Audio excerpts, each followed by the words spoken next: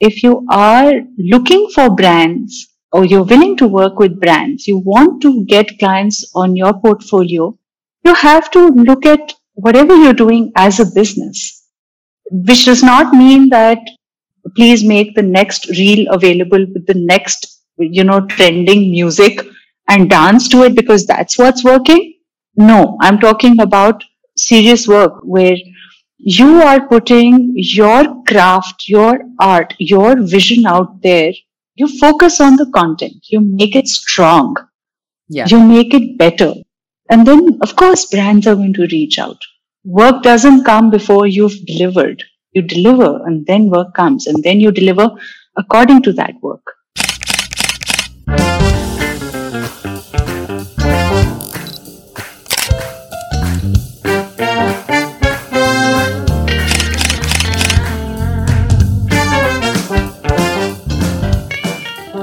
Hello. This is your host Dyutima and welcome to My Food Lens podcast, where we talk about everything from food photography, styling to business and mindset. After 15 years as an architect, I switched careers and I'm now a professional food stylist and food photographer based in Singapore. I'm also the founder of the business My Food Lens, where we help clients elevate their brand through drool-worthy photos. My motto is, put your best food forward. Well, here on this podcast, I promise to keep it raw and real and hope you find your answers, action and inspiration as we move through the episodes. Hi guys, today we are talking to Natasha Minocha. Now, Natasha is a full-time food blogger based in India. And what's interesting is that she used to be a full-time baker. I mean, who wouldn't love a friend like that, right? But more than that, I wanted to bring Natasha in today because I thought Natasha would make a fantastic guest on our podcast because she really ties the bit between photography and blogging. She can tell us how important photography is in blogging or not. And when you are so passionate about food and cooking and recipes, where does photography fit in it? Does it make a difference to the client? Does it get you better business? Does it improve your social media following? Does it make you more confident? Well, she answers all of that for us. So, on to Natasha. Hi, Natasha, and welcome to My Food Lens podcast. It's an absolute pleasure to have you. And that's because I've been seeing your drool-worthy photos on Instagram for years now. But the one thing that really brings me back to you is your photography style. I think it's so grounded, relatable. And today on social media, where we have overcomplicated every single thing, compositions and lighting techniques, you've actually driven home the point that food photography does not have to be complicated, and that simple can be powerful because your photos clearly convey the deliciousness of your recipes, and I think they bring your personality to the table. So I can't wait to have this conversation with you where we really get into all your powerful details of how you think, how you conceptualize, how does photography help in your blogging, and just really get into all those amazing details. And before we move, if you could just please introduce yourself to our audience. Hi, Dyutima. So happy to be here and honored and flattered. I keep telling you how much I admire your work, and the invitation to be here on your podcast is, I think, a new high for me. Really, I'm so happy to be here and excited. It's a new format for me. And because you are doing it, it makes it even more special. And thank you for having me and thank you for making me feel so comfortable. Yes, so now I'm Natasha Minocha. I'm in Gurgaon, so the Delhi NCR area, and I'm a full-time blogger. I go by the name of Tasha's Artisan Foods. That was my bakery business name, actually. That's how we started with the name. It just stuck. And there's a fun story with it. Should I tell you? Oh, wow. Okay. So yes, you have to start us with a fun story. So is that how you moved from baking to blogging? But you also have to tell us a little bit about your experience as a merchandiser. So I know that you bring a very interesting segue into blogging. give us an insight of how you finally have reached food blogging. Tell us that fun story. Okay, should we go back all the way to the merchandising days? I think just a segue of how one thing led to the other would be fantastic. Okay, so actually it didn't. It's completely disjointed. So my father was into garments. He was a garment exporter. All my uncles, fathers, brothers, everybody was into garment exports. So, when India, there was a boom in garment exports in 70s. So that's the time these guys had started their businesses different. So if I'd go to any of my uncles' homes or anywhere, so everybody would only talked about fabrics and fashion, and they dealt a lot with Europe. So I grew up with a lot of European fashion around me at that time. Wow. So growing up, we didn't have all these H&Ms and Zaras or anything. And anytime you got anything, you had to travel abroad to buy. Right, stuff, absolutely, right? yes. Now it's not available. So for me to have access to all the trade fashion magazines, right from the time when I was little. So I got interested in that, did economics in my college. And for some reason, by the time I was done, I just knew I have to be in this garment industry. Wow. I think it was in my blood. Right. Little did I know how much food was in my blood, because at the same time, I had my parents who, both of them, cooked, baked every single day. So while I was thinking fashion's my thing, we would have between mom and dad like a soup week.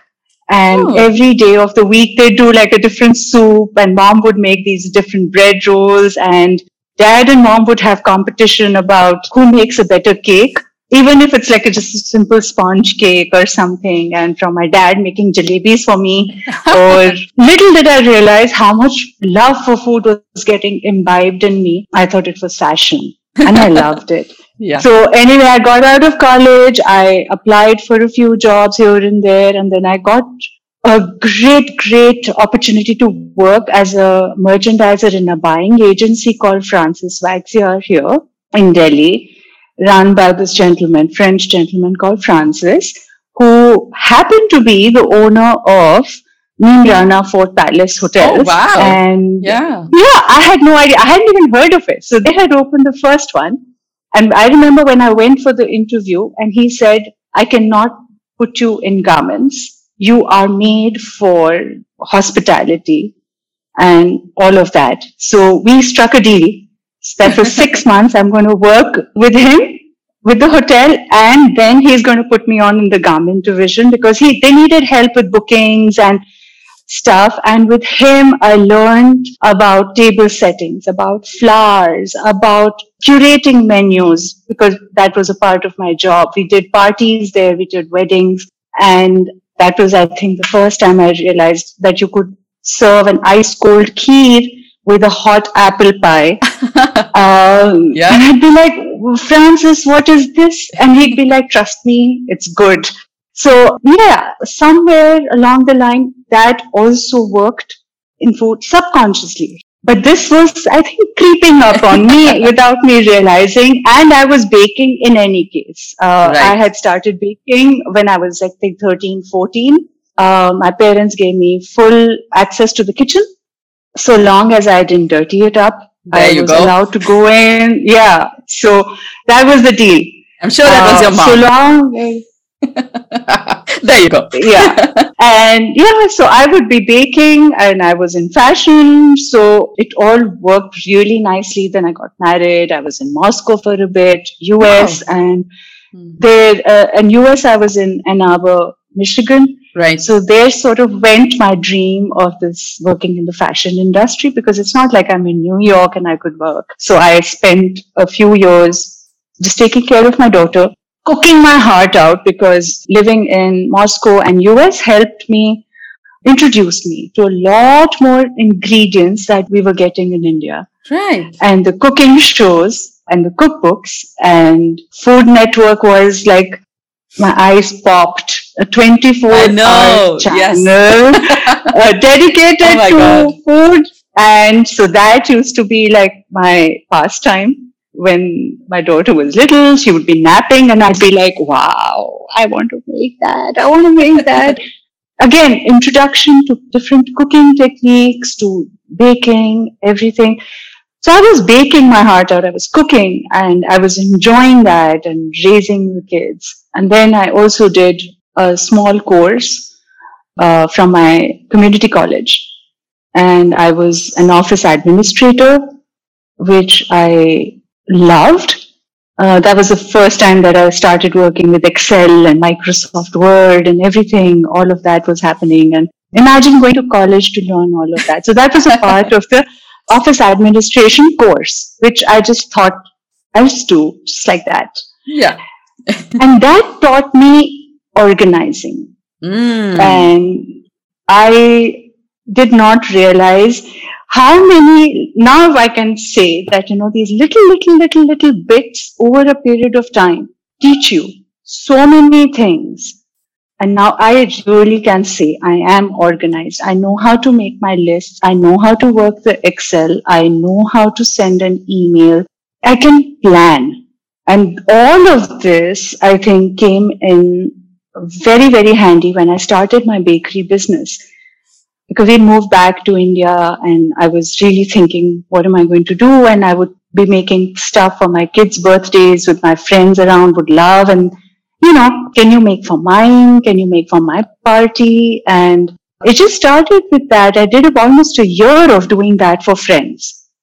And boom came the bakery business. I think I took a year-long break in between also, between doing the ad hoc sort of work. Right. And I took a break because I really wanted to understand, is this what I want to do? Oh. And the blogging started 3 years, I think, 4 years after I started my bakery business.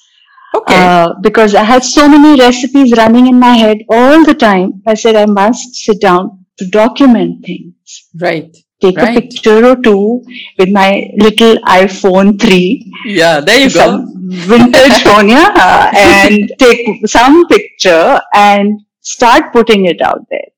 So that's how the blogging bakery business. And in between, I realized that people don't just want to eat cupcakes or cakes. They want food.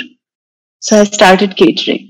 And it took me 5 years and it took me 5 years to understand that running a bakery business and a catering business are two different deals. Absolutely. Catering is like a whole different ball game. Yeah. Oh, wow. And that's when all that prior training of working as an office administrator, the prior training of how to plate food, which came from my so-called merchandiser days. Right. But, the training with my first boss, Francis, was also so good that I knew it just opened my mind to how can one garnish, and in a simple way. I'm not looking at making roses out of tomatoes and, radishes, nothing like that. Yeah. It is a home-cooked meal. It's a home-cooked bake. It's a home baker's blog. So it has to come across like that. It totally and it does. should. And it's not just your blogging, it's not just your recipes. I think the soulfulness that you bring to your food comes from your childhood. I think it comes from your experience from your parents. So clearly it shows in your photography as well. So tell us a little bit about, were you exploring photography when you started your baking business? How was that? And at what time did you decide to move to full-time blogging? And how did you continue to do the photography for that as well? So walk us through that a little bit.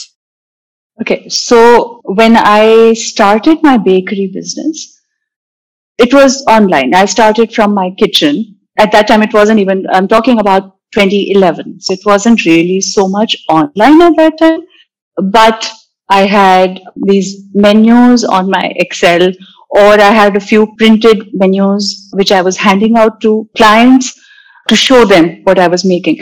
And then a Facebook page. Everybody had, the minute you opened a small business, you had a Facebook page. Now people have Instagram, but at that time it was Facebook page. Absolutely. So what do you put on your Facebook page? People don't have a shop that they can come to. I don't keep things on shelf. I make only on order basis. So those 6 cupcakes or muffins that you want, you'll have to wait for the day for me to make it. Now, but if you want to know what that cupcake looks like, for the life of me, I was like, oh my God, now what do I do? And you can't come in and I can't just say, see, Diptima, I have these cupcakes lying here. I figured that now on that Facebook page, I need to start putting pictures of whatever I'm making. Yeah. And it was me. I did not have a staff at that time. Apart from my domestic help, I did not have a baking staff or anything. That came a little later. That came in 2013 when I made a separate commercial kitchen and everything. So between 2011 and 2013, I was working out of my kitchen and doing everything on my own. So I started using my lovely little iPhone to take pictures. I would, if you see them now, I think we just can't stop laughing because I think like, oh, I've got this great angle and oh, look at this and look at the shine on the chocolate glaze and we only see the shine. You don't see anything else. And so it was fun.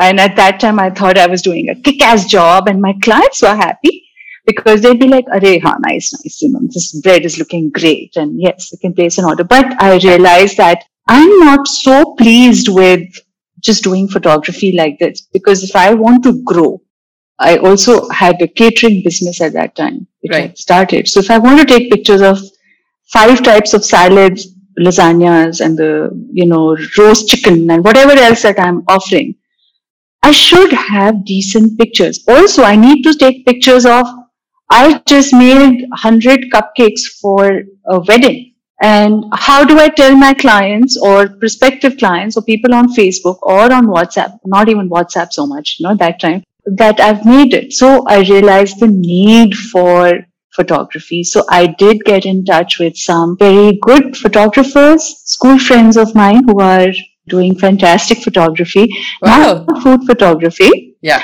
And I asked them, I said, how do I do this? And then they told me about the prices.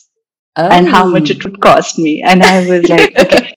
So for me, I was calculating that, oh my God. So for me to pay 30,000, 50,000 rupees for a full day shoot to a photographer, I have to have at least 15 things ready. And who's baking? I am baking. All in one day.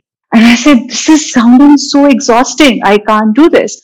So I figured that time to move to a camera, which I had no clue about, and I'd see the price and I'd shut it and I'd be like, gosh, this is expensive and I don't know where this is going. So, okay, I'll keep using my phone. So I ditched that iPhone and I think I went to, OnePlus or something which had just launched and their phone camera was nice. So that was one upgrade that I did, slow upgrade. Because that phone also worked for me for my business. So that was my first upgrade. And couple of years down the line, I think a year down the line, when my husband surprised me with a Canon 7D, which is what I use to date. And I was only using it with the kit lens. And I had no clue. I got it and I was so excited. And I'm like, okay, why are my photos dark? Why are my photos light? I had zero clue about the shutter speed, about aperture, about ISO, nothing. One of the times, this is really funny because my brother-in-law, who's an avid photographer, he had come over and I told him, I said, can you please help me with this? How do I start taking pictures? So he tried explaining a little bit. And of course, I didn't understand anything about what is this focal length and what is this aperture. Nonsense. Just do one setting for me. Yeah. So I think it was probably like a July or August that he did some setting. I used that one setting, I think, for 2 or 3 months. Oh, wow. And then I remember it was September and I was doing some apple pie shoot for a blog. And I was like, oh my God, I didn't realize the light had changed. Oh, wow. Because it starts getting darker. The sun moves in a different way. And I'm like, okay, it's 3 in the afternoon. this is where I take my pictures. Why is this dark? I have no idea how to change the setting. And I called him. I said, oh, why are my apple pies so dark? I don't know what I've done. I promise I haven't changed any setting. And he's like, okay, press. That's the problem. I so now move this. So then I found another fun story. A Canon store in a mall near my house. I went there with my camera on a Sunday morning and I told them, explain to me, what do I do with this? Oh man, okay. I did not know the settings. I was like, I did not know that high ISO creates the graininess. Right. I didn't even know what grainy is in a photograph. So, hello. Yeah. And I didn't even know how to explain the graininess. I'm like, it's just also blurred and it looks really yucky. And so they were really sweet. They gave me, one of the guys at the store sat me down for about 15-20 minutes, explained to me how to move these buttons and what this does and what that does. And I'm like, acha. And what if we want to do this? What if I want that blurred background? Then what do I do? They're like, okay, do you want to do a basic course in figuring out your camera? I'm like, okay. So 2 Sundays, they had a paid course. Okay. Just a really simple. So there were like 10 people who went like for, I think 1 or 2 hours, 2 Sundays. And that's how I learned how to change settings. How to not make apple pies look like brownies. I know. But that's amazing. But that's amazing. I mean, you did not just put your camera on the side and pick up your phone and say, to heck with that. I'm just going to go back to what was working for me. You went to that store and you took that, whatever class that it was that you were trying, you were making little by little effort. That's amazing. That's amazing. So, because tell us. I wanted to. See, plus there's the guilt of spending so much money, Yeah. No, absolutely. You have to make it work. I did not know about how to work a tripod. I was working with a kit lens. Okay, so you move from a light phone to this heavy camera. All my pictures were tilted because they were heavy for me. The camera was heavy for me, with the kit lens. Okay. Not you. I wasn't used to that. So all my pictures were tilted. Where was I editing? I was editing on iPhotos. I have an iMac. I was editing on iPhotos. So the most basic editing, I did not know how to even fix the tilted cake till one day I just said, what's going to happen? It's going to be, is it going to come out and, grab me by the neck? It's not a monster. So I don't know where I went and how I looked it up. And then I learned about straightening the angle. Then I learned about how to hold the camera, the heavy one, properly so that you are first at ease and you have eaten, you're feeling strong and all of that. Yes. Never work on empty stomach. Yes. That I've done. Never Photography 101. Yes. Never work on empty stomach because, and I get hangry. So, and then I hurry up and then I get nervous and then I muck up if I work on empty stomach. So never work on empty stomach. Also, I think a lot of people don't realize that actually photography is quite backbreaking and it's very exhausting. You're constantly standing, you are bending and you need energy. Like sometimes for my professional shoots, I literally eat energy balls. I'm eating, every few hours. So definitely not being hungry is definitely photography 101. That was the start of the photography. And I just started taking pictures of everything that was coming out of my kitchen. I started pausing for 5 minutes. And even if I was taking 1 picture per dish, I was doing it. If I had the time, I was doing it a little bit more slowly. Now, by that time, I think 2015, since I had also started blogging, I was paying a lot of attention to the blogs I used to read. I had moved back from US in 2007. And I think around 2008, I discovered the joy of internet. I was looking at some recipe online because 2007, yes, my container hadn't reached yet. And I was desperate to bake. So my books were in the container, all the cookbooks. I wanted to try something new. I don't know what it was. I just sat and I just typed in chocolate cake recipe. And then I saw some blogs. And I was like, oh my gosh, people are good. And what is this? So blogging was just another whole new world to me. Something that I enjoyed. And blogging those days was also very different. It was more personal. Google wasn't running the show. Right. Telling you these many keywords and these many backlinks and all of that was not happening. Right. SEO optimizing, nothing like that was happening. You were reading, you were writing, you were putting pictures, I think for the sheer pleasure of it.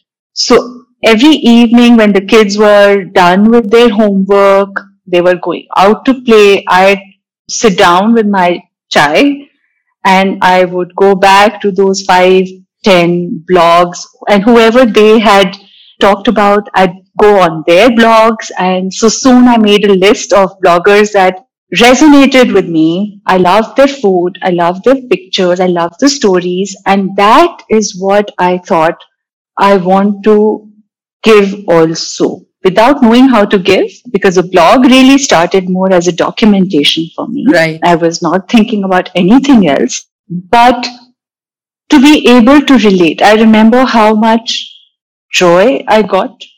And at some point I was like, if I'm going to do this, and I really wanted. So by the way, I put off my blog for almost 2 years before I started. So one day, I think I'd gone for some pretty much all day long business meeting, and I came back, and my daughter, who was all of 15 at that time, went to WordPress, set up my thing. And then she called her dad and they said, okay, mom needs hosting. And I'm like, what is hosting? What is WordPress?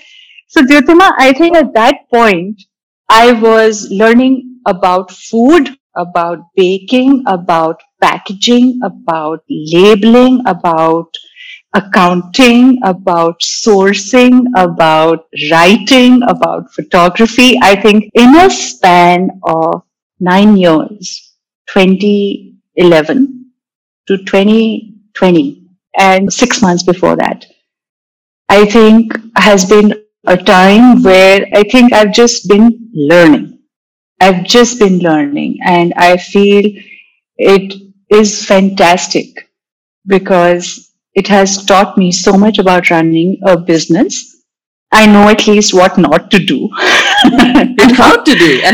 You have and how to do. Microsoft Word. So between the two kids who were 7 years apart, they'd come back and I would start early. I'd start my day for the baking business. I'd start by around 6:30, so that by the time the kids come back home by 2:30 or so, my baking part is done and it's only the deliveries. Sometimes my driver wouldn't be there, so I'd give my kids their snack and we'd sit in the car and we'd go deliver the boxes around Gurgaon. Wow. I've done all of that.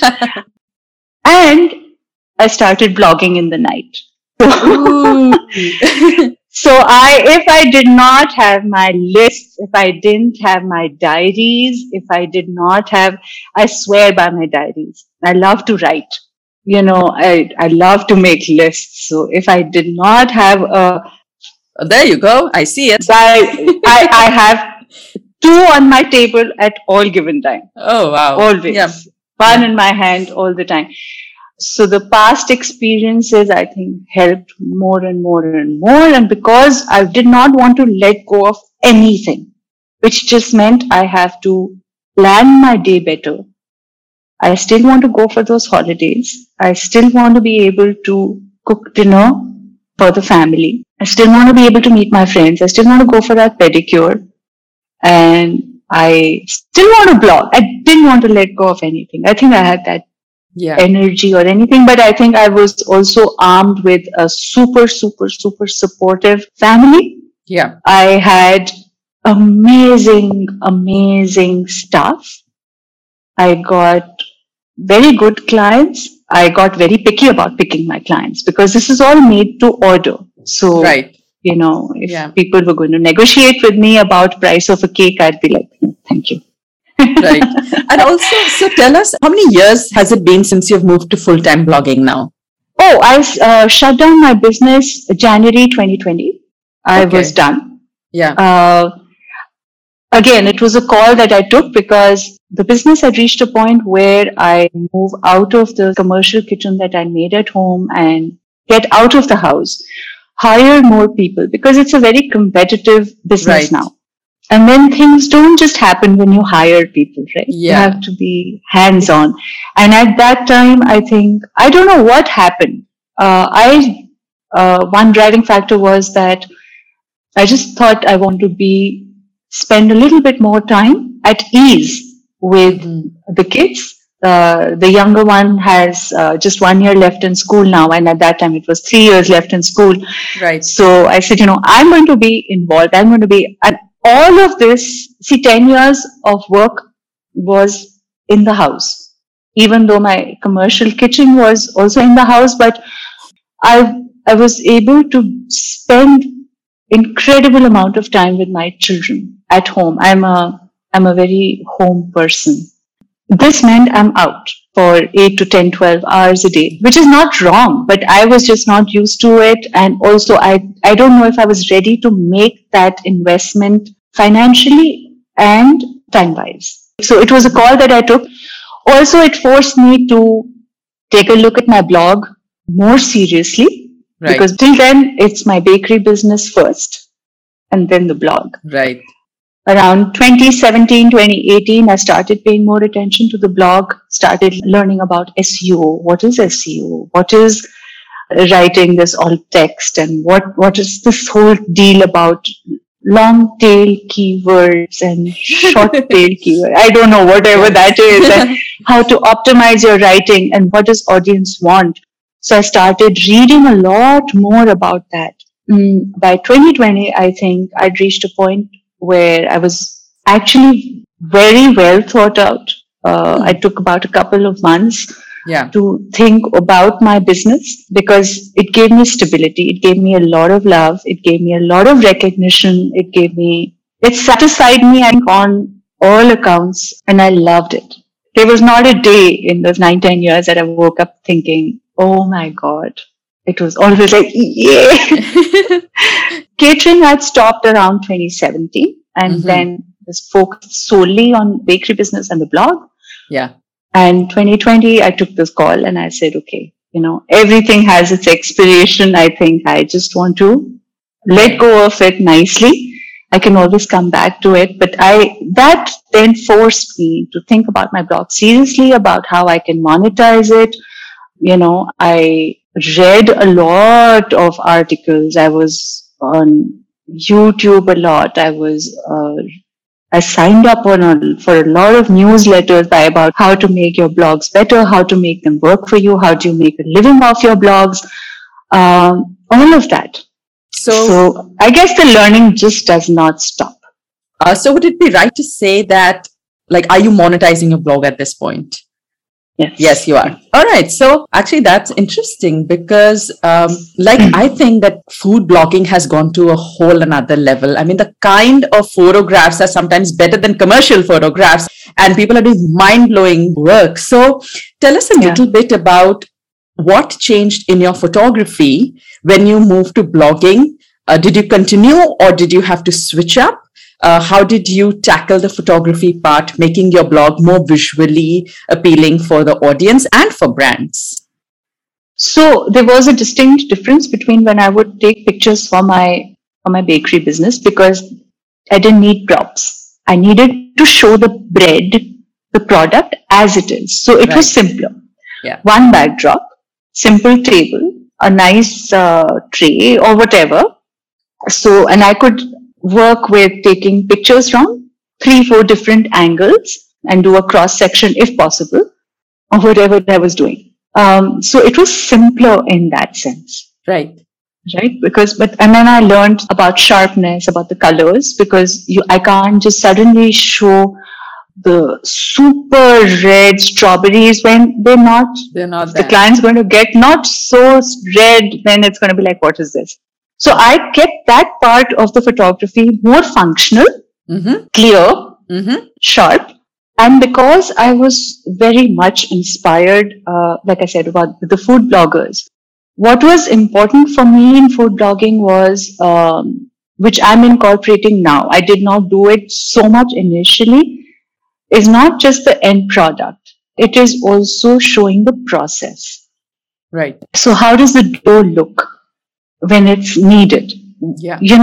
So trying to figure out that, the cake batter, is it like a soft dropping consistency or is it like a thick batter? When you're doing a brownie, the brownie batter, is it like shiny, glossy, smooth, lumpy? Different. So I figured that in food blogging, the photographs have to be and should be different because I enjoyed it so much. I want to give my audience, my readers, that experience of enjoying reading it and also visually liking it, because that's what we eat with our eyes first. Yes, absolutely. Right?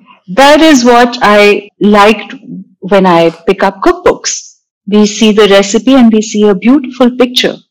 One picture in most cookbooks, right? Right. But that calls your name, basically. Yeah. I want to make that shepherd's pie. I want to make this cheddar cheese biscuit. And obviously, as you can see, I love baking. So I cook a lot. But I love baking. Visually, I feel food has to really reach out to you. Right? And videos at that time were like completely out of question. I'm still struggling with that. But and so then what happens? That if I've made a strawberry cake, now these are the little things that I picked from various blogs that I used to read. And then came Instagram. And Instagram earlier was really driven by content, if you remember, not so much, like what you are creating. It's not what is being told to you to create, right? Right. So inspiration again came from various places. I did not know about the backdrops, but I learned as I would see that, oh, my trays are shiny. As you keep taking pictures, I feel the more you do of something, the more you learn. Right. Even if you're making mistakes, you just keep learning. There is no way that you're not going to learn. If you fold your clothes every day, by the 15th day, you're going to be folding your clothes like a pro. Yeah. Right. Yeah. Okay, and because if you're doing it with even this much interest, yes, and this much mindfulness, yes, you're going to look for ways to make it better and better. And then you're going to start looking at the details. Yeah. So then came the whole thing about backdrops. And I started picking up tiles from my husband's interior design business. So I'd go to his office, I'd pick up some random tiles, and then I started looking for tiles which were more neutral in color. Then I started looking for tiles which were matte finished, or they had those textures. I did not know that you can really go and buy backdrops also. Now I know. I would use my floor. I would use the back of a tray. I would use my wooden trays, napkins, whatever was available. To date, I still do that. I don't think I've gone overboard with my props. I haven't gone overboard with my backdrops. My photography gear is still basic. A friend of mine who was into photography wasn't using his 50mm lens. He just gave it to me. Wow. I need that friend. Yeah. And I keep asking him every once or twice a year, do you want it? And he's like, I'm not doing any photography. Don't ask him. Don't ask him. He'll take it back. Don't do that. Ask him if he has more lenses he doesn't use. And then share it with friends. I know. So I got lucky, and because I did not even know what difference switching from a kit lens to a 50mm lens would make. And that was those 2 Canon classes that I went to in the store. Wow. Which is what they told me, that for photography, maybe you can switch it. And I'm like, okay, maybe I'll buy it if the budget allows. And then just in the next week, this friend came and he's like, why are you buying? I have these 5 lenses sitting here. Take this one. Wow. It's a learning process. And then, okay, so coming back to then for photography for blogging, it has to be, again, like I said, very relatable. If I'm making a strawberry cake, I can make it look absolutely stunning, or I can make it look nice and beautiful so that a person who is not an expert in baking can say, I can make it. Right. Yes. It doesn't look very complicated. It doesn't look like something that, I have 30 elements to it. Right. And I try to choose recipes that are simpler. I will never define food by the time it takes or the kind of recipe. There are recipes where you have to and you must invest 5 hours if you must, right? Yeah. Because you have to respect food for what it is. Same with baking. But because I'm not making French pastries or I'm not doing all of that, so I want to be able to show, then I will put like a couple of strawberries around. If I did put rosemary, I'll put like a sprig or two of rosemary.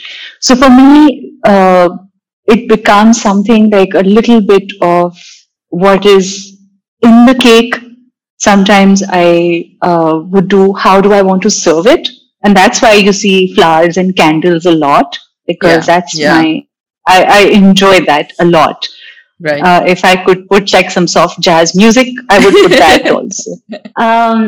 So you learn as you grow and you make your own style. Yeah. I may absolutely adore how you have photographed your cookies on Instagram 2-3 days ago.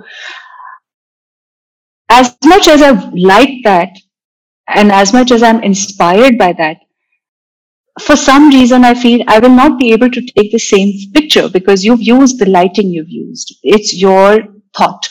It is your lens. It is your camera. It is how you've envisioned it. I can maybe just put the cookies out like that and maybe do something, but it's got to be me. So taking inspiration is one thing, but then creating your own style is, I feel, so important in blogging. It's how you write. It's how you are reaching out with your word and visually. Right. It has to be you. Yes. You write like a dream, Dyutima. You write so beautifully.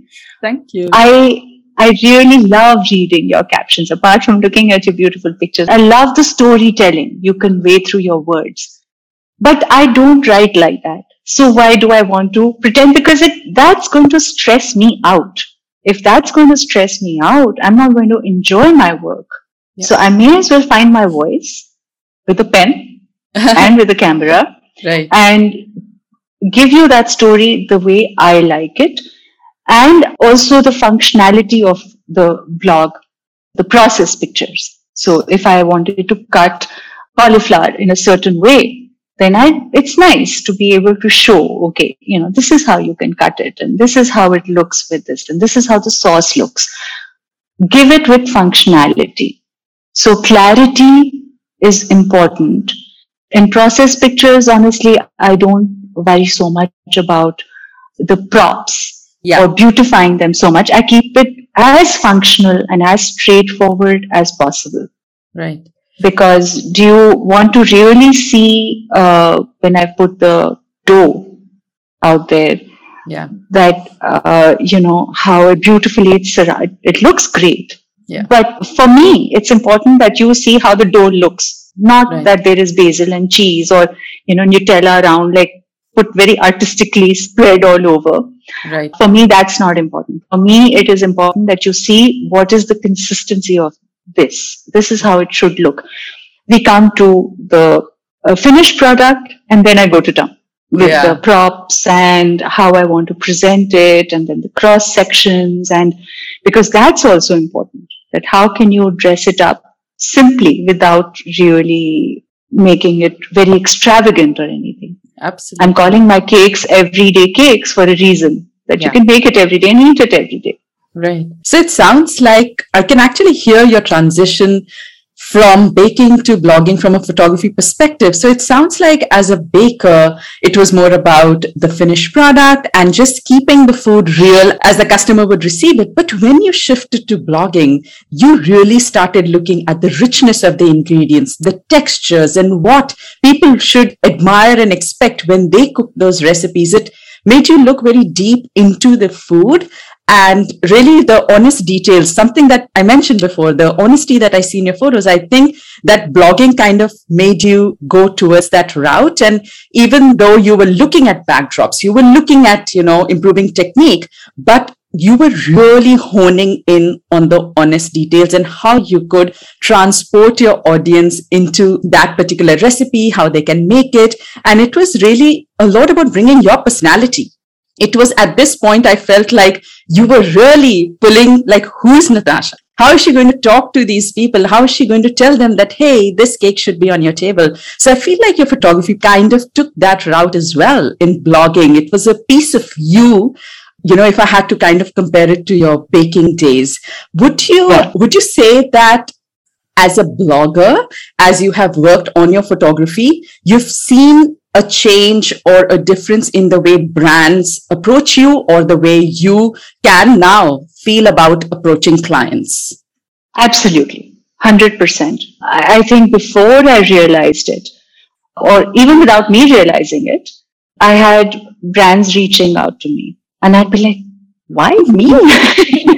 Also, there is the photography part, which I think appeals thanks to Instagram. Right. So whether people are coming to the blog or not, but Instagram has been honestly a great tool in that sense for brands to be able to see your style, to be able to see what you are doing with different foods, with different products. And in that sense, I think it's also made it a little easier for the clients to say, yes, we like this, we don't like this. So maybe we can work with this person, maybe not with this person, because this one resonates with our brand and how we like it, and this one not really. Right. That has definitely happened, and it's been two-pronged actually for me, because I feel the brands initially when they were reaching out to me were expecting nice pictures, of course. Yes. But they were also expecting very nice recipes. Ooh, okay.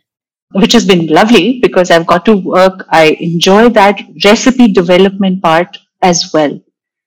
Mm-hmm. So one of before Instagram and as a newbie blogger, very, very newbie blogger, where I think there were just 5 people reading my blog, but the bakery business had taken off. I still had clients coming for recipe development. Okay. So that part already got honed when I was doing my catering business, because then some clients would say, ki, acha, gluten-free or vegan because, this allergy or that allergy, or could you do this? And I would be able to create a recipe for them. Right. So initially, I feel it was a lot more. The brands reached out. The initial ones were a lot about recipe development as well. When they wanted the recipe, a good photograph was a given. And now I feel that there is that shift. Recipes like, okay, fine. Yeah, we'll go over the recipes with you, give us 5 options and we'll pick this one. Yeah. That's a few, but a lot more emphasis on pictures now. Right. So I'm grateful that seems to be working out also in my favor, because looks like people enjoy the pictures. Of course. So, yeah. So there definitely has been a shift. I can see that in how the brands reaching out from literally maybe one brand in a year to a lot more now. Yeah. Wow. And you've also clearly seen a shift in your social media following and people looking at your work for inspiration. Have you seen your photography evolve and the social media traction evolve? Have you seen that? Photography, I think the only time I can see that it has evolved is when I see my old blogs or my pictures on my iPhotos library. Yeah. And yeah, that's when I see how I've evolved. which is a great feeling. But I just feel that there's just so much more to do and there's so much more to learn. It's nothing about getting complacent. In fact, sometimes I get really annoyed that why am I not doing anything different? Why am I not experimenting a little bit more? Why am I in a rush when I'm taking this picture? So I think it's an ongoing process. I think the more you do, the more you learn, and the more you do with interest, even this much interest, Right. you will learn and you will grow. Instagram has been great. And so people do reach out, and it makes me feel really nice because it's not just, I think if I see the appreciation, it's for both. It's for the recipe and it's for the photography. Right. So that makes me feel really nice. It's fulfilling. Yeah, I just feel so nice about that because, a completely newbie baker is trying out my recipe. And then somebody like Dutama calls me about photography. So that ways it has been very fulfilling, but I still feel that, now with the videos and everything, there's a long, long way to go. Yeah, you're always learning, right? Yeah, and I think it's an ongoing process. You can't just say, "Oh, I've arrived as a photographer, and now I'm done." And art is like that, whether it's cooking or photography or singing or music. I think art is like that. Any form of art is a constant journey. And I think you're being a bit hard on yourself by saying that, oh, I'm sometimes complacent or I'm not doing enough. All I've been hearing is in the last 10 years, you have not left any opportunity to learn or to make one day better than the previous day. So you've pretty much constantly been hustling, and you should definitely give yourself credit. And because I asked you a question on social media, I just want to tell you that I actually followed you maybe a few years ago when you were just hitting 10,000 followers. And I still remember that there were so many pish-posh bloggers, who were like, "Ooh, Natasha, congratulations." And everybody was posting on their stories like, "Wow, Natasha had 10K." And I was like, "Oh, that must feel really good." And today you are over 45,000 followers. I mean, that just speaks for itself, and people love it. People love the honest, relatable imagery that you create. And for you to say that starter baker came and, they wanted to try your recipes, you're clearly doing a fantastic job. So I think you need to give yourself a little more credit. Thank you. I do. But then, like I always say, that there's always scope for learning more and doing more. The reason why I say that I don't want to get complacent is because I enjoy it, Dutama. I enjoy it so much that I want to learn and I want to evolve more. Yeah. Whether it's baking, whether it's cooking, whether it's the photography. Moving from iPhoto editing to Lightroom was such a huge deal. That was started 2 years ago. I started taking my pictures in RAW 1.5 years ago. Oh, wow. I didn't even know that. Yeah. Now I whenever I get a chance, which is what I have to really, really put out there. And read.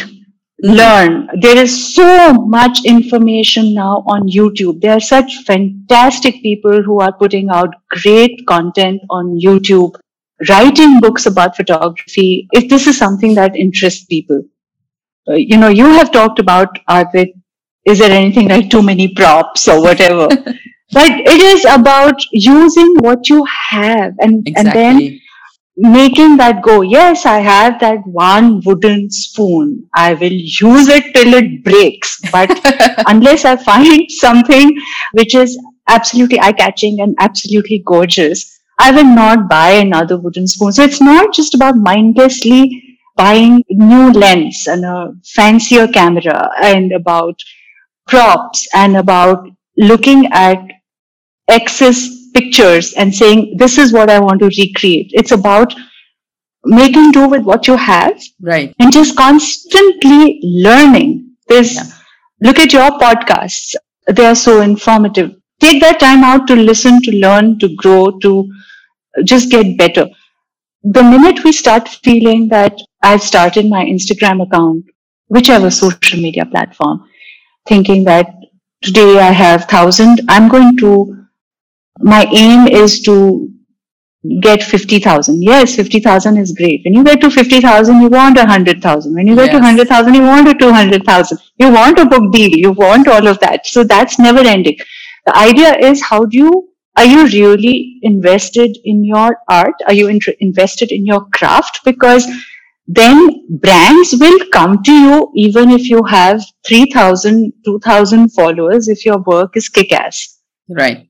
Sometimes you will need to reach out to the brands you want to work with. Make a nice little note, use it as a template, very polite. And if nothing else, there's a chance that they will at least come and look at your feet. Yes. And then they'll say, yes, no, whatever. What's the worst? They're going to say no. And they're going to say no. As it is right now, you had no work with them. But now you've at least come on their radar and you're showing them that, look, I can do great work, or I am doing great work. So do you want to think about me? It's about building your portfolio if you want to look at it in that sense. Right. And blogging is the same. Would you say that having a good photography portfolio or having a good body of photographs are the first step, or to get your foot in the door while talking to brands about monetizing your blog? Just having a good body of photos is a must. Absolutely. Content is king, no, Jyotima? But that content has to come from how you are as a person. It's not necessary what is trending is your content. It is the first step. Would you say that? Absolutely. You go to anybody, you go to an architect to build your house. You want to know which are the houses that he or she has built or designed first, right? It's the same here. It's a business. If you're looking at it in that sense, if you want to make money off it, it's a business. Yeah. I think there should be no shame in admitting that. Absolutely. It is, and this is also something that I've learned the hard way, because talking about money makes us all a little bit like, no. Yeah. It's not. Yeah. But if you are putting in that effort, if you are looking for brands, or you're willing to work with brands, you want to get clients on your portfolio, you have to look at whatever you're doing as a business, which does not mean that please make the next reel available with the next, trending music and dance to it because that's what's working.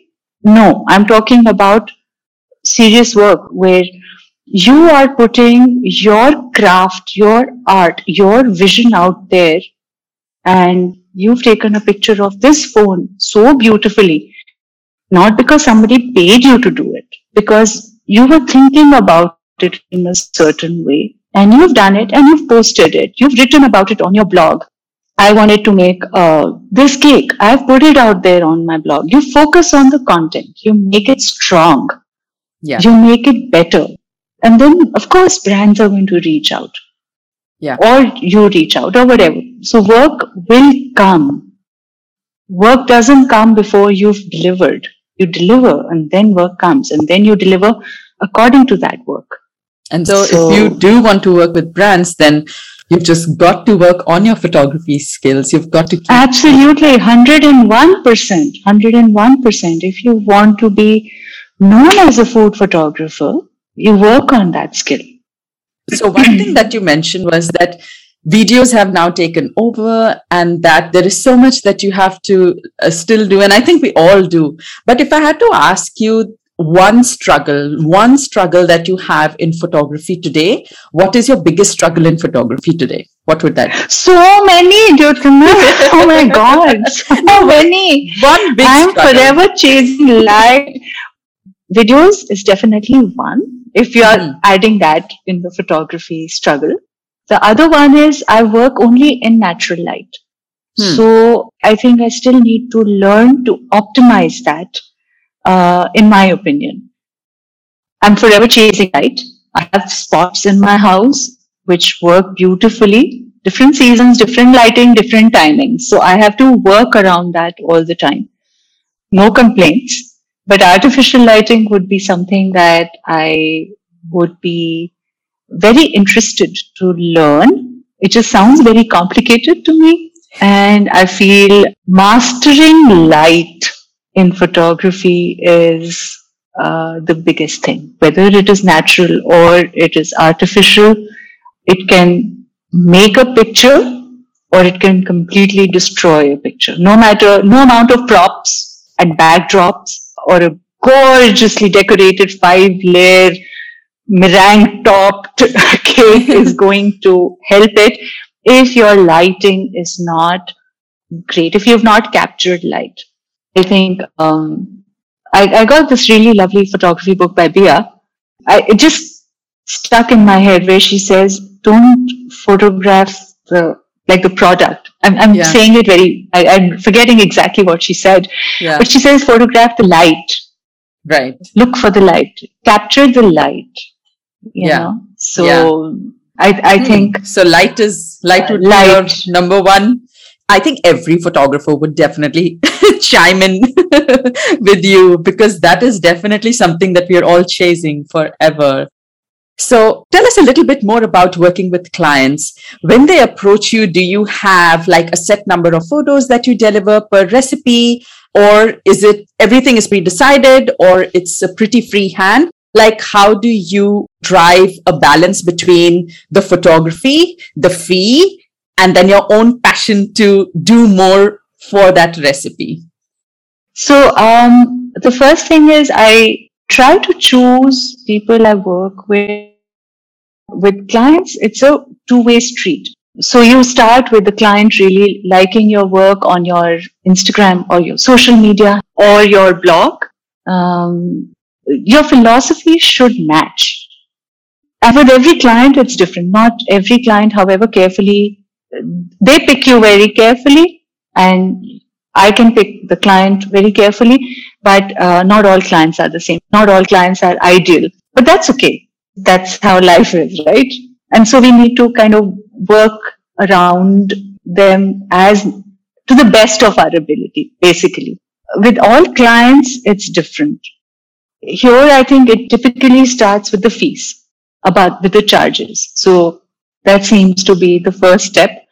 That's what I've seen so far. So if they don't like your rates, and if there is any scope for any sort of negotiation, if there is any scope, then that process happens. So otherwise, so there is this fee. So the client says absolutely not, and then they're out of the picture. Okay. Right? Yeah. So unless we can negotiate to an extent, that's how it has. Honestly, that's how it has been with me. So the emails that I get or the phone calls that I get are only about, okay, there is this. What would be your charges? So that's the first question I am asked. Yeah. So far, always. In a way, it's good because we've gotten over the biggest part of it.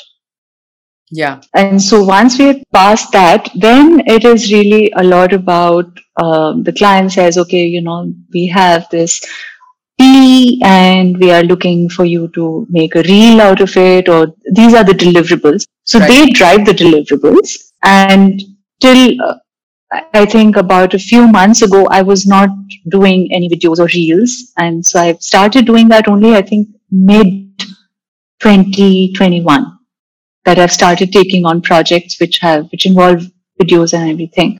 So the deliverables come from them. And if that suits me, then we go forward. Yeah. And then there is a detailed brief about what they want. Okay, so there is this tea and we'd like you to show, this or that or whatever. And then there is a back and forth about, do you only want to see, for example, just the tea?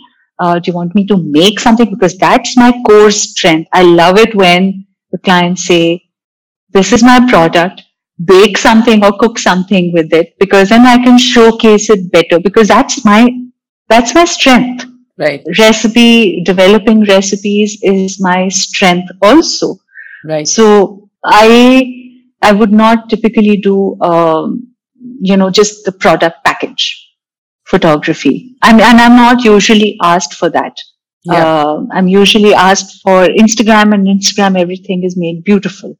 Yes. So I will try and talk about the recipe. That, okay, maybe I can use your chocolate or maybe I can use your tea and I can make this out of it. And, this sort of a thing. I have now also started in the past few months making mood boards, concept notes for clients. I was not doing that earlier. I was only going by, and everything's here. But now I've started putting everything down on email, not on WhatsApp, but on email. Yes. And I think it helps me. It gives me a little bit time to sort of, when I go on, say, Pinterest or something and look at pictures, make a mood board, what appeals to me.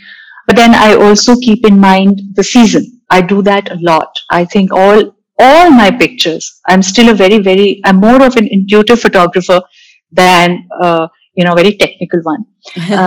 So it depends on the season, depends on my mood. So in winters, I usually end up doing a lot more dark and a lot more of those twinkling lights because that's my mood throughout. But in between I will do, like today I'm feeling like I got fresh flowers in the house today. And so I will make sure that my mood is feeling light. My photography reflects that. So, going then by the season and not so much the mood because I'm shooting for a brand. Right. I will try to, if it's depending on the seasonality, then I will create a mood board. I will talk about the concept. It's going to be a flat lay, and is it going to be, a straight up shot, and how many do they? Yeah. So a lot of times the client is asking for so-called beauty shots. How many do they need? Some are happy with just one. Some would like 3, 4 for, one for Instagram and others for their use in their publications or on their website. Yeah. The deliverables also come from them in that sense, in the terms of number of pictures. So I think last few months has also been just this whole concept writing. Because it forces you to slow down for a minute and think about what you want to do. Yeah. Somebody like me, if you gave me a product, my mind just works in what can I make out of it in terms of recipe. So the mood boarding or the concept writing helps me slow down and think a lot more in terms of the layout of the frame. So then I have to sort of think that plate in the center is empty. I don't know what I've put in there because my first response is, what is the recipe? Yeah. For me, that's what it is. So I have to stop myself for a minute. Are you using the mood boards basically to create the visual story? Is that what? Yeah. Okay. All right. And to create a visual story and to also that concept now I'm also learning. I have to put it on email, send it to the client, write a detailed note on that this is what I'm thinking, that yes, you see, this is what it's going to be sort of like. But I am going to make this change. I will maybe add a picture of my backdrop. I will be using these kind of props. But then I also say that, sometimes what happens is what you're thinking, when you actually do it, it's not so great. Yes. So again, when I start my shoot, especially with a static shoot or with a video, before I start the video, I always tell the client a day in advance, usually the agencies we work with, that I'm going to be starting my shoot at like this time, please be available. I'll click a picture with my phone, send it on WhatsApp, and this is the layout. Yeah. So approve and I go ahead. So now I'm learning to take time because I, touch wood, have not had any incident, any client work where I've had to reshoot. And I want to avoid it at any cost. And I want to make sure that the client is on board with whatever I'm doing so that there are no surprises. Some, by the way, like a surprise. Huh? So some are like, please do whatever you want, whatever, surprise me. And I've gotten really, really lucky with that also. But I still like to inform. I still like to, cover my bases as much as possible because I want to make my time work for me better. I want to be a little bit more productive and efficient. I don't want to waste my client's time or money. Yeah. I want to be happy doing what I'm doing. And I want the client to understand that this is my vision now. I'm starting the shoot. I've already laid this out. This is what I've made. we discussed everything beforehand. So if the client says, but no, not this, and I'm like, please check the email. You've signed off on that. Yes. Documentation is so important. It is. And like I said, not on WhatsApp, emails, everything on emails, so that you go back to it and read it carefully. WhatsApp, I feel like messages just sort of get lost a little bit. It's official. When you're on email, it's official, Yes. So, yes. Wonderful. Yeah. So that's what my typical workflow is. So, and then as I'm kind of doing the photography, when I'm almost done, or when I think I'm done, I'll take a minute. I will choose the pictures. If I've taken like 60 pictures, they wanted 3. I'm going to pick out the 3 unedited. I'll send it to them. These are my final unedited ones. Do you want me to make any change? Do you want me to do another angle? Would you like me to do something else? I'm trying to cover all the bases. So I just feel the more thorough you can be, the better it is. Yeah. Because somebody is paying you. You wanted to work with that brand. You like that brand. Hopefully you like that brand. Hopefully that brand resonates with you, which is why you took on that assignment, right? Right. You don't want to feel shortchanged, nor do you want your client to feel shortchanged. And which is why I feel people will come back to you, or at least you've given them a good experience. People have to remember you by your work ethic. Absolutely. What you deliver, yes, of course. But your work ethic too. Yeah. I think it is, client experience it's just is so everything. important. Absolutely. They need that experience as well. They need that experience as well, as do we as the service providers. So to speak. I think it's important that whether or not a brand works with you or not, but 2 years down the line, if they see that, we did a campaign with Natasha, it was nice. It was pleasant to work with. That's it. That's good. That's how you create goodwill in the market. That's how you create your credibility. That's how these things are important. Work ethic, your soft skills, your professionalism. Even if you are just starting out as a photographer or as a recipe developer, even if you have 100 people following you on Instagram, it doesn't matter. Like I was saying, I could get an order for 6 box of 6 cupcakes, or I could get an order for catering for 100 people. I have to give those 6 cupcakes as much respect as I will give that. So that came on very, very early to me, that just because it's a small order, it's literally no money for me. I'm not going to ignore that, because I want those people to love those 6 cupcakes as much as those 100 people to adore the food.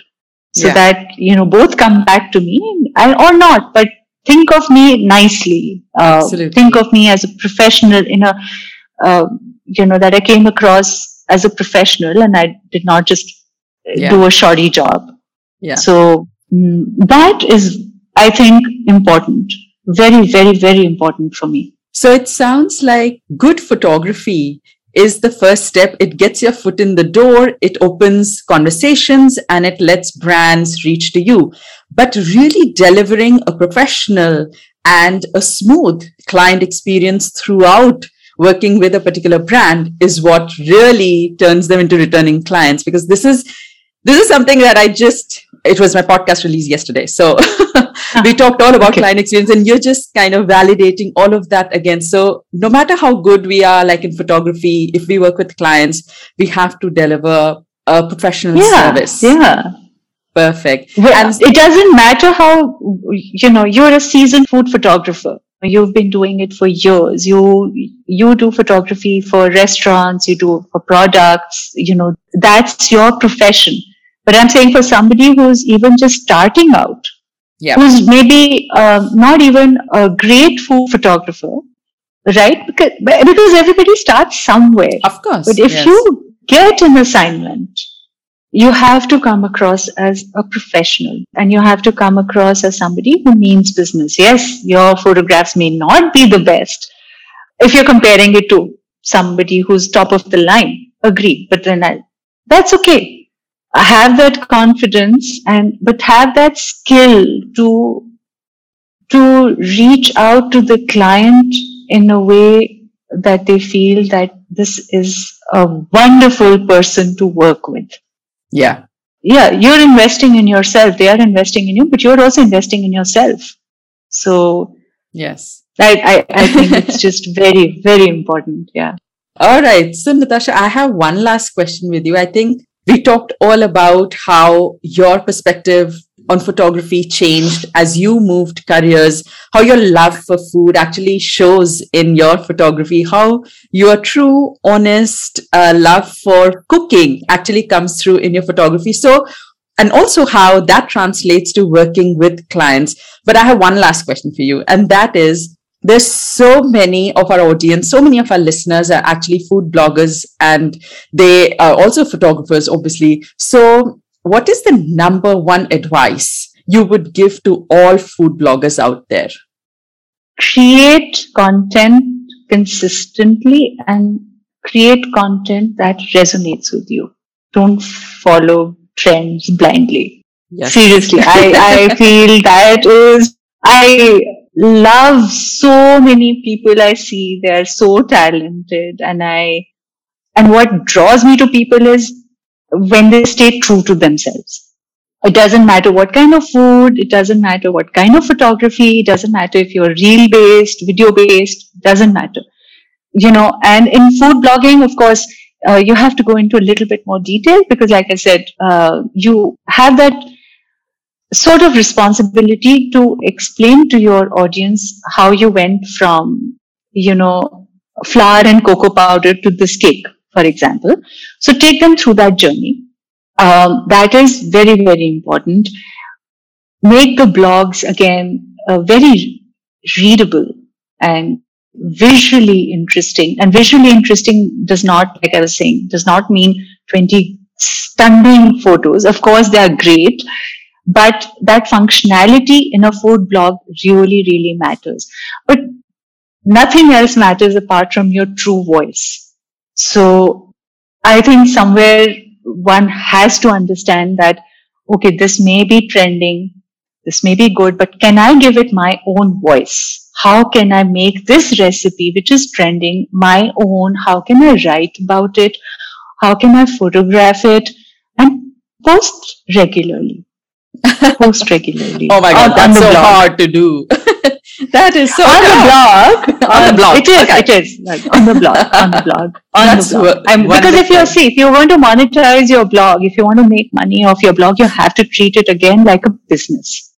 So whether you're writing one blog a week, 2 a week, 5 a week, stick to it. Be consistent. Amazing. And find your voice. Yes, absolutely, which clearly comes through in your works. And Natasha, thank you so much. This was such a lovely episode. I mean, I was lost just listening to you and your journey all throughout. So it was so lovely. And thank you for kind of telling us that, yes, things don't have to be complicated. Just be true to yourself, do your job well, keep working on yourself, and you'll see results. And you're such a great example of that. So thank you so much for sharing your story. Thank you so much for leaving us with such great tips and for leaving us with so much inspiration to work harder and harder and harder. Thank you, Diptima. Thank you so much for having me over. It was really wonderful. I think maybe I may have talked too much, but sorry.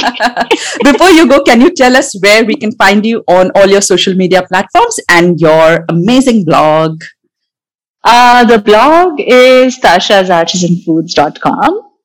Tasha's Artisan Foods is on Instagram. Tasha's Foods is on Facebook, and Nuts72 is on Twitter. Don't ask me why it's Nuts72. I don't know what I was thinking. It's like one of initial blogs. I'd done some cherry recipes right in the beginning, and I decided to name it Life is a Bowl of Cherries. After 3 years, I realized nobody searches by Life is a Bowl of Cherries. So the blog is lost. So I do Nuts72 is something like that. Okay, well, I like the note on which we are finishing. That's fabulous. Well, thanks so much, Natasha. Yes, Thank you so much. Thank you so much for making the Thank time. Thank you so much for being here. I loved it, Jyotima. Thank you for being such a wonderful listener. And thank you for having me on your show. Thank you. So, guys, that was Natasha. And wasn't she as sweet as I told you she is? She's such a soothing person to just listen to. It's like she's got this soft demeanor, but she's got this punching energy as well. And I think that's exactly how I see her photography. That's exactly how I see her recipes. They have that cozy, warm hug of a grandma, but then they've got that vibrance of an energetic young person. So I think that she's such a wonderful combination of both. And what I particularly like is that she constantly brings our attention to being genuine, true to ourselves. But at the same time, she's like, hello, blogging is a business. It is about making money. And she puts it down right straight that photography is 100% the first step you need to start monetizing, to start working with clients. And not just that, even on social media, your presence, the way you visually present yourself, even as a food blogger, no matter how big, small, great, basic your recipe is, your photographs really speak for you. But you just still have to be honest and genuine about it. So I think there was just so many tidbits and so many nuggets of inspiration, so many warm, cozy moments that she left us with in this conversation. And I hope that you found it useful. I hope that it left you with a little bit more insight on how you can work with a client as a food blogger. What is the process that you can follow? What is the number one thing that you can do?